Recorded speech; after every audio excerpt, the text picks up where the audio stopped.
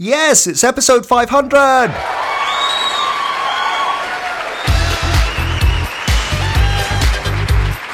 500 episodes of the App Guy podcast.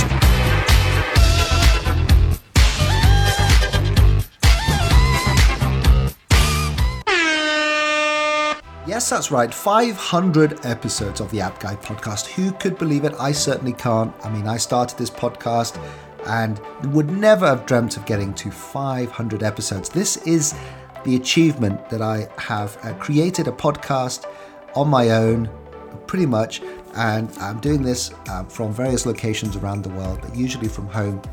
And this has been a remarkable journey. Look at the TV shows, the famous TV shows that are less episodes than me. I mean, I've actually beat The Family Guy. The Family Guy only has 269 episodes. I've absolutely trounced that. South Park, 274 episodes. Cheers! That long-running TV show in America.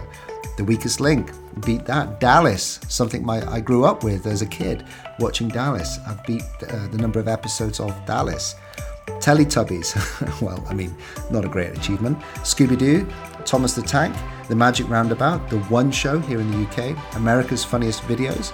America's Funniest Videos is actually 500, so if I can get another episode out, then hopefully I can beat that. And yet, I have still to pass The Simpsons, the famous Simpsons. Been running for so many years, 596 episodes as the time I'm recording this, according to Wikipedia. So there's another achievement. Hopefully I can get to 600, but 500 episodes, what a remarkable achievement. And thank you, all of you, every single one of you who have listened to any episodes, or maybe you've listened to all the episodes. It's been a wonderful, wonderful journey. I've met so many remarkable app entrepreneurs, founders, startup founders, just individuals, developers, all sorts of people that have inspired me along this journey and hopefully have touched you as well and inspired you.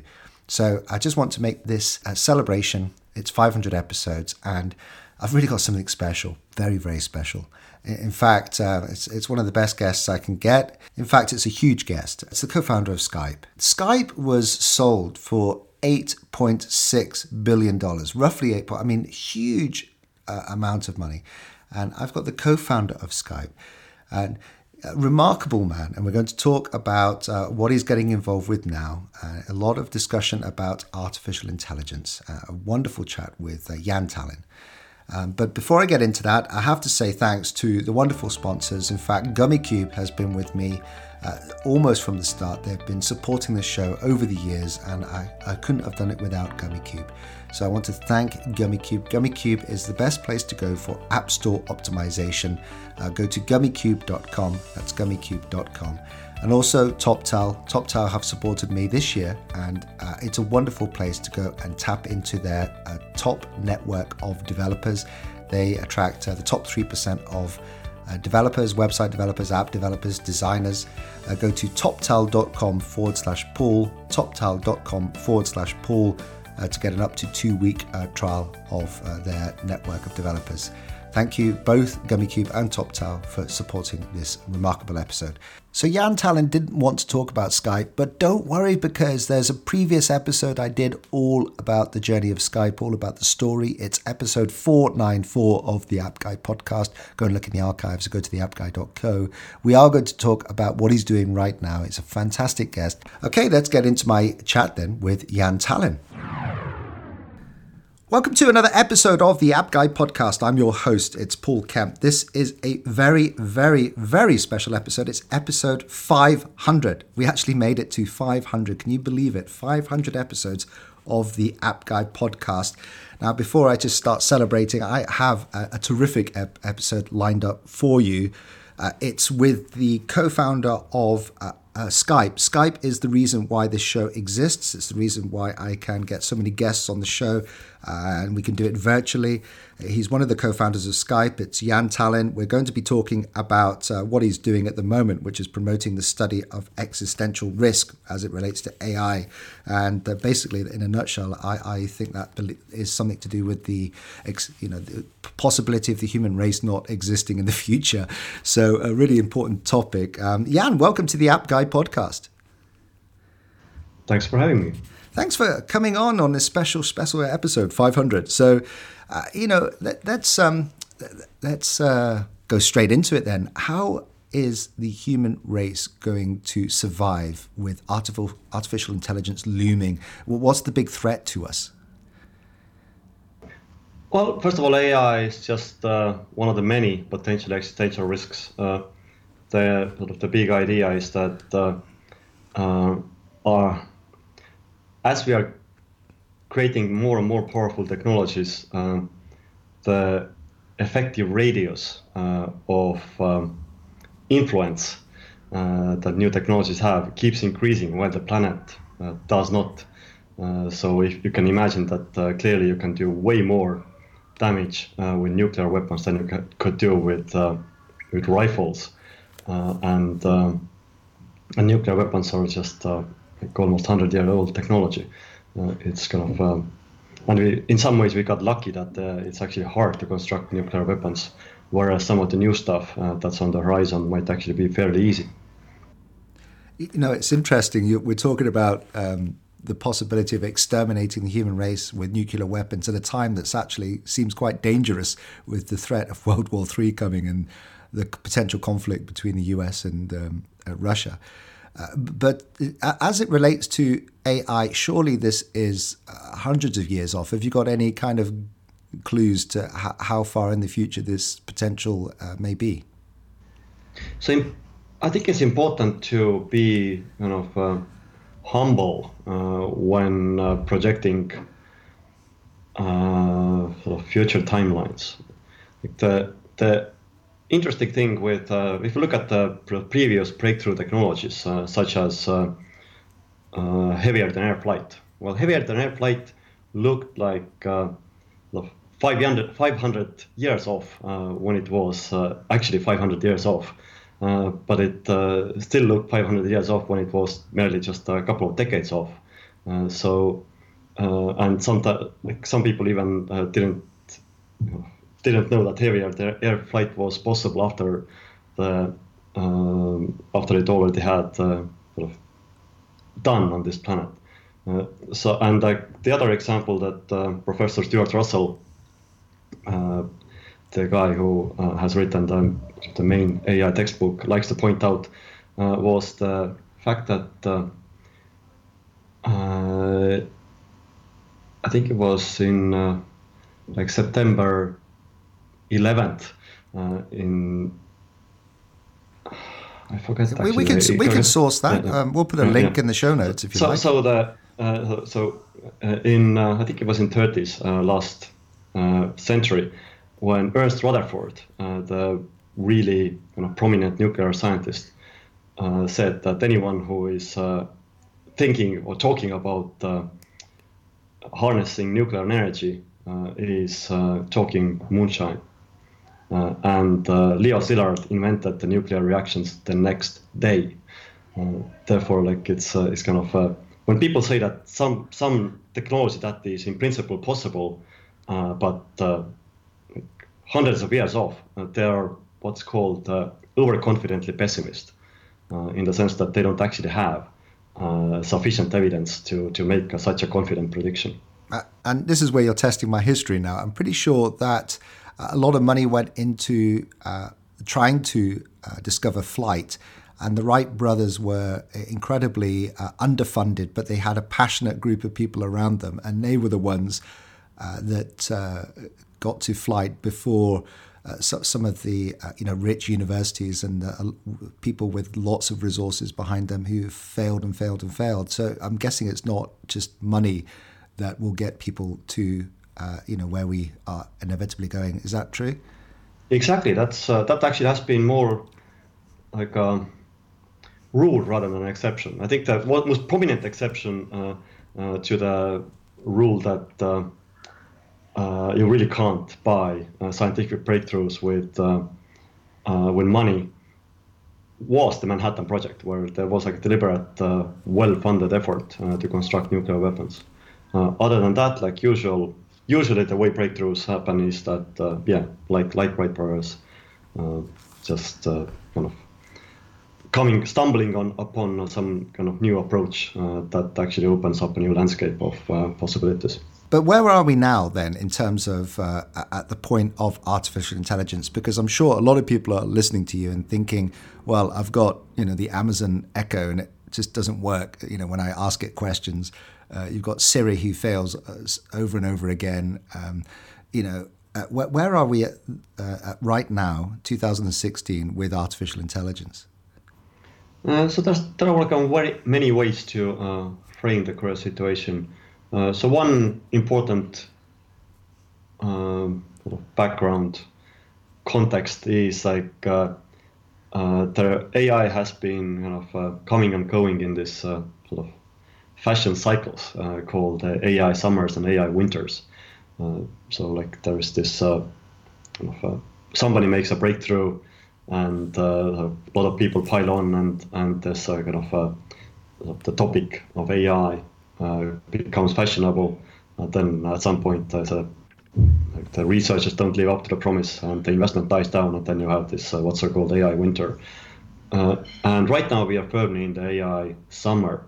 There is kind of increasing amount of investment being poured into artificial intelligence and machine learning. And one of the reasons is that now people have figured out ways how to actually turn marginal improvements in AI into actual profits and revenue. So if you actually improve Google's AI algorithms, that will actually show up in Google's profits and eventually share price. Therefore, there is this existing economic pressure to improve the AI algorithms. The other way of framing AI is that what kind of approach has been the dominant one. Whereas in the past, there were when AI started, the dominant approach was so-called symbolic AI, trying to code up rules of thinking in terms of symbols and symbol manipulations, such as logical operations. Whereas currently, as almost everyone is aware, the dominant approach is so-called deep learning, which is instead of having very clear-cut symbols, you have this almost like human intuition-like systems that just look at a lot of data and try to develop patterns or intuitions about that data. I mean, let's talk then about the thing that perhaps is most the biggest breakthrough that we could almost realize, but also then the biggest danger, which I'm guessing is consciousness, when machines get some form of consciousness, which ultimately then means that they're perhaps slightly interested in their own survival over and above us humans, who will potentially be like ants to them, where they don't care if they stamp on us or not, that kind of thing. Do you think a lot about consciousness within the framework of artificial intelligence? Well, interestingly, almost everything you said is false. So right, okay, that's why we've got you on the show. So I think consciousness is a bit of a red herring. If you think about it, when we ask whether a machine is conscious or not, what we are asking is whether what this machine is. However, I'm much more interested in what the machine does. It's actually pretty plausible, and it seems even likely that the machines that will dominate humanity will actually not be conscious.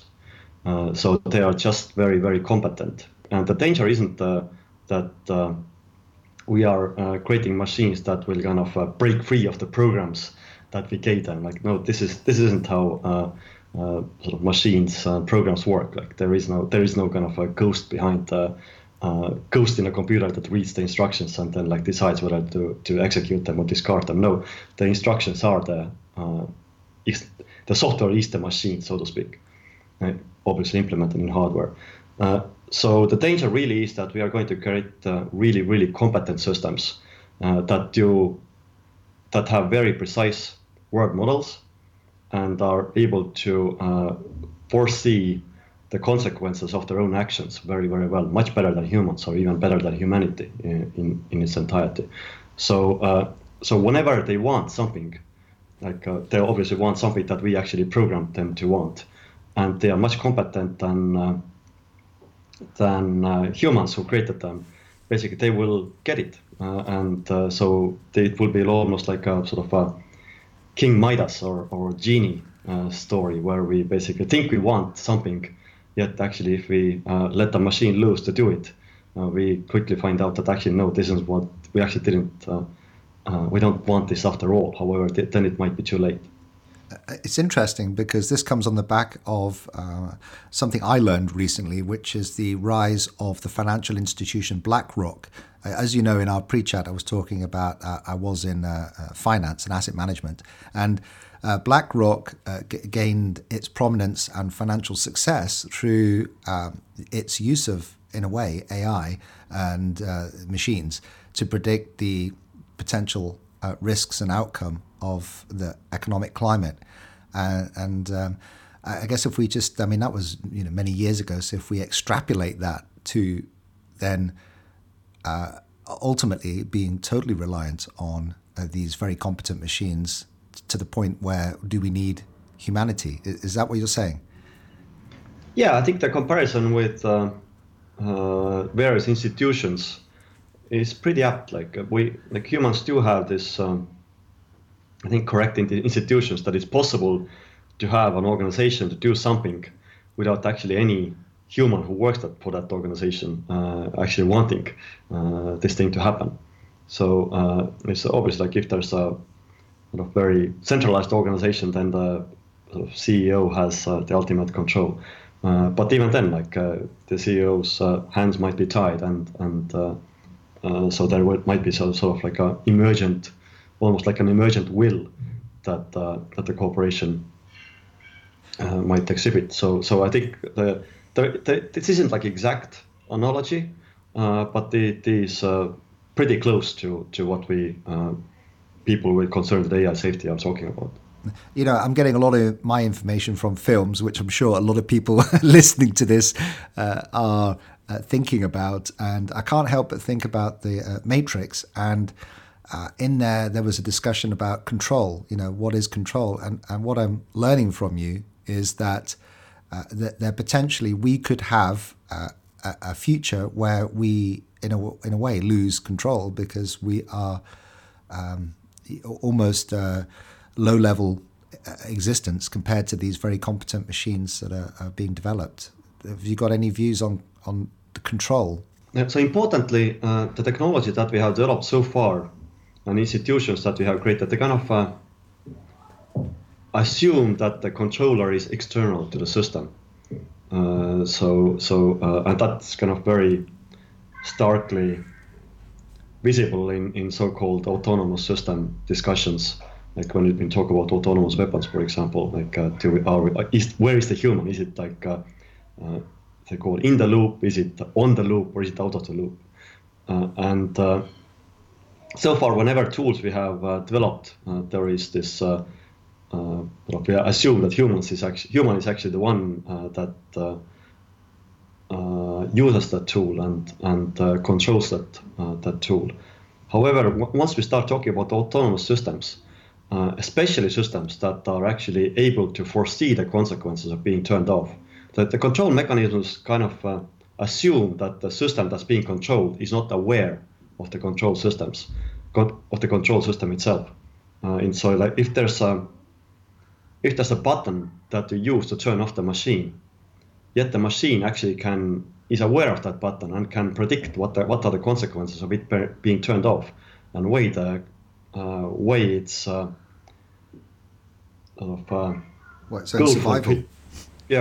goal fulfillment. Then it's like it actually it's not really about sort of anything human, like survival instinct or anything. It's just it's kind of very natural consequence of goal-directed behavior. For example, if there's a robot that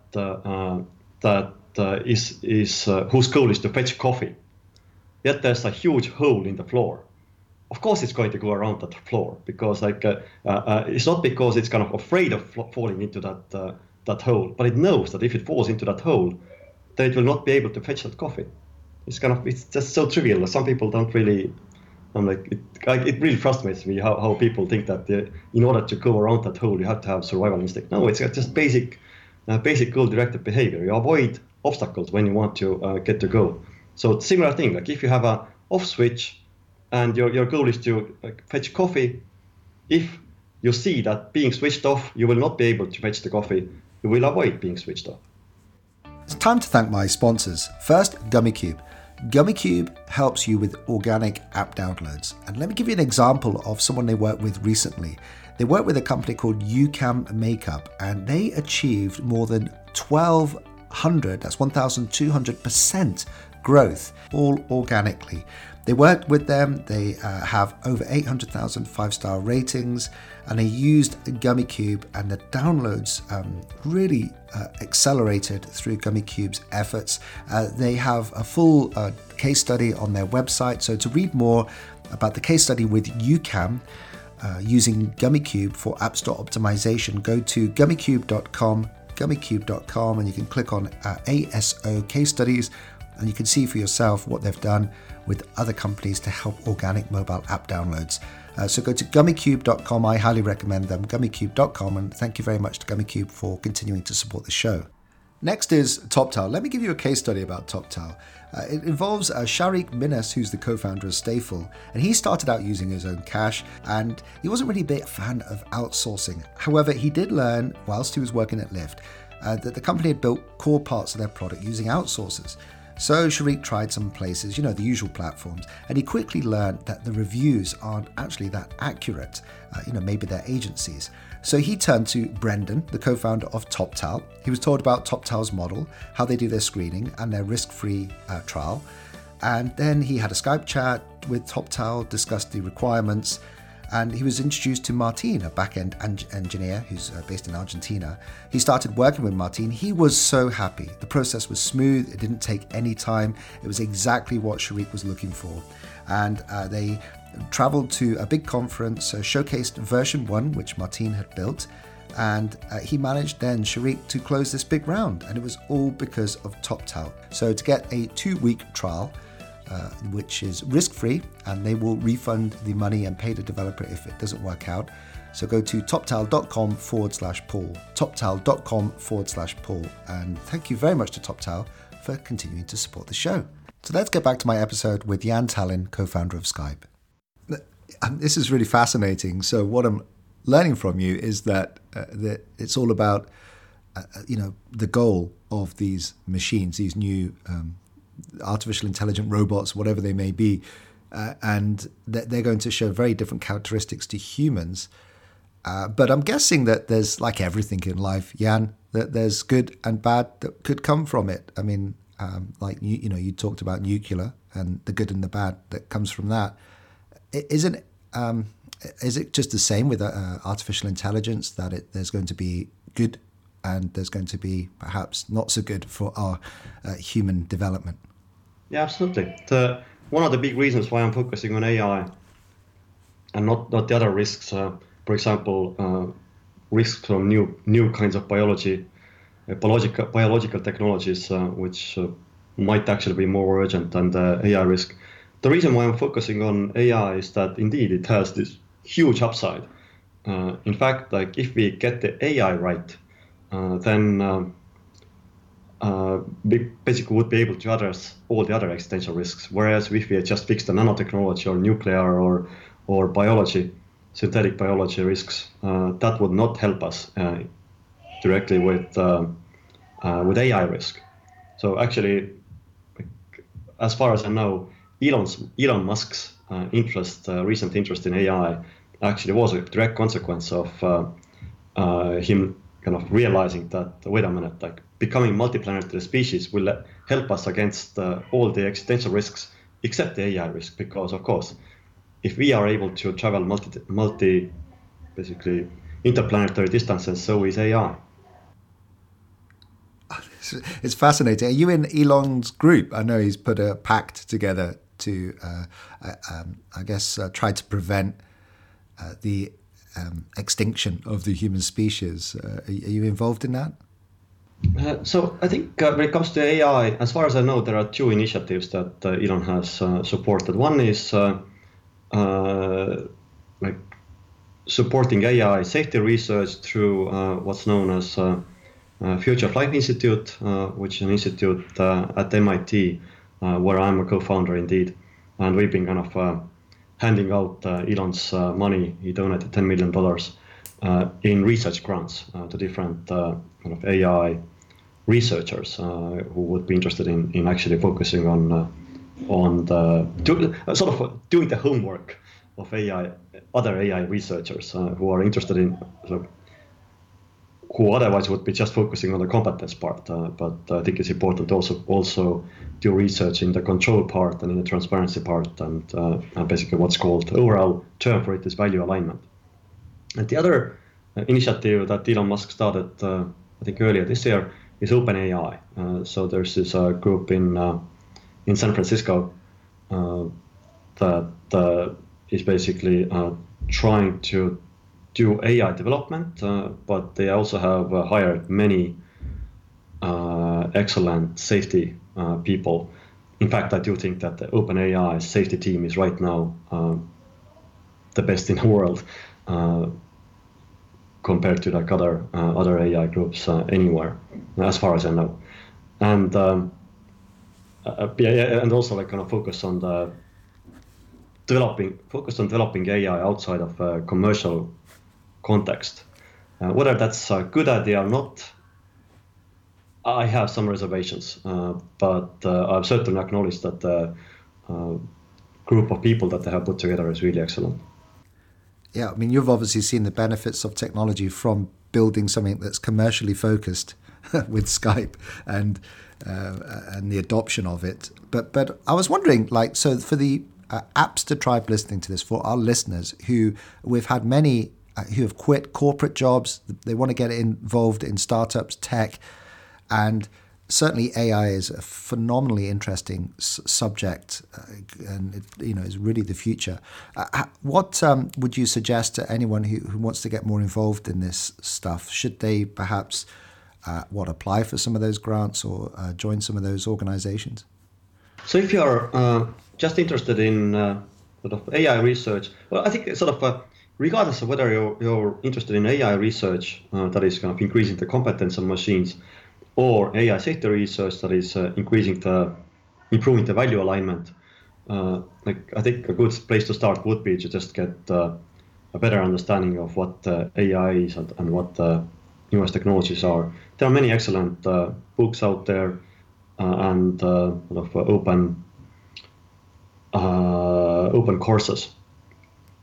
I think Hacker News publishes some new course every week or a couple of weeks actually. And when you're specifically interested in AI safety, there is a website called 80,000 hours, like 840s.org, 840hours.org, that has it's a kind of a career guide for so-called effective altruists, and it has a career guide for potential AI safety researchers. Also, they have published what they call the AI safety syllabus. Books and books to read and videos to watch and so forth.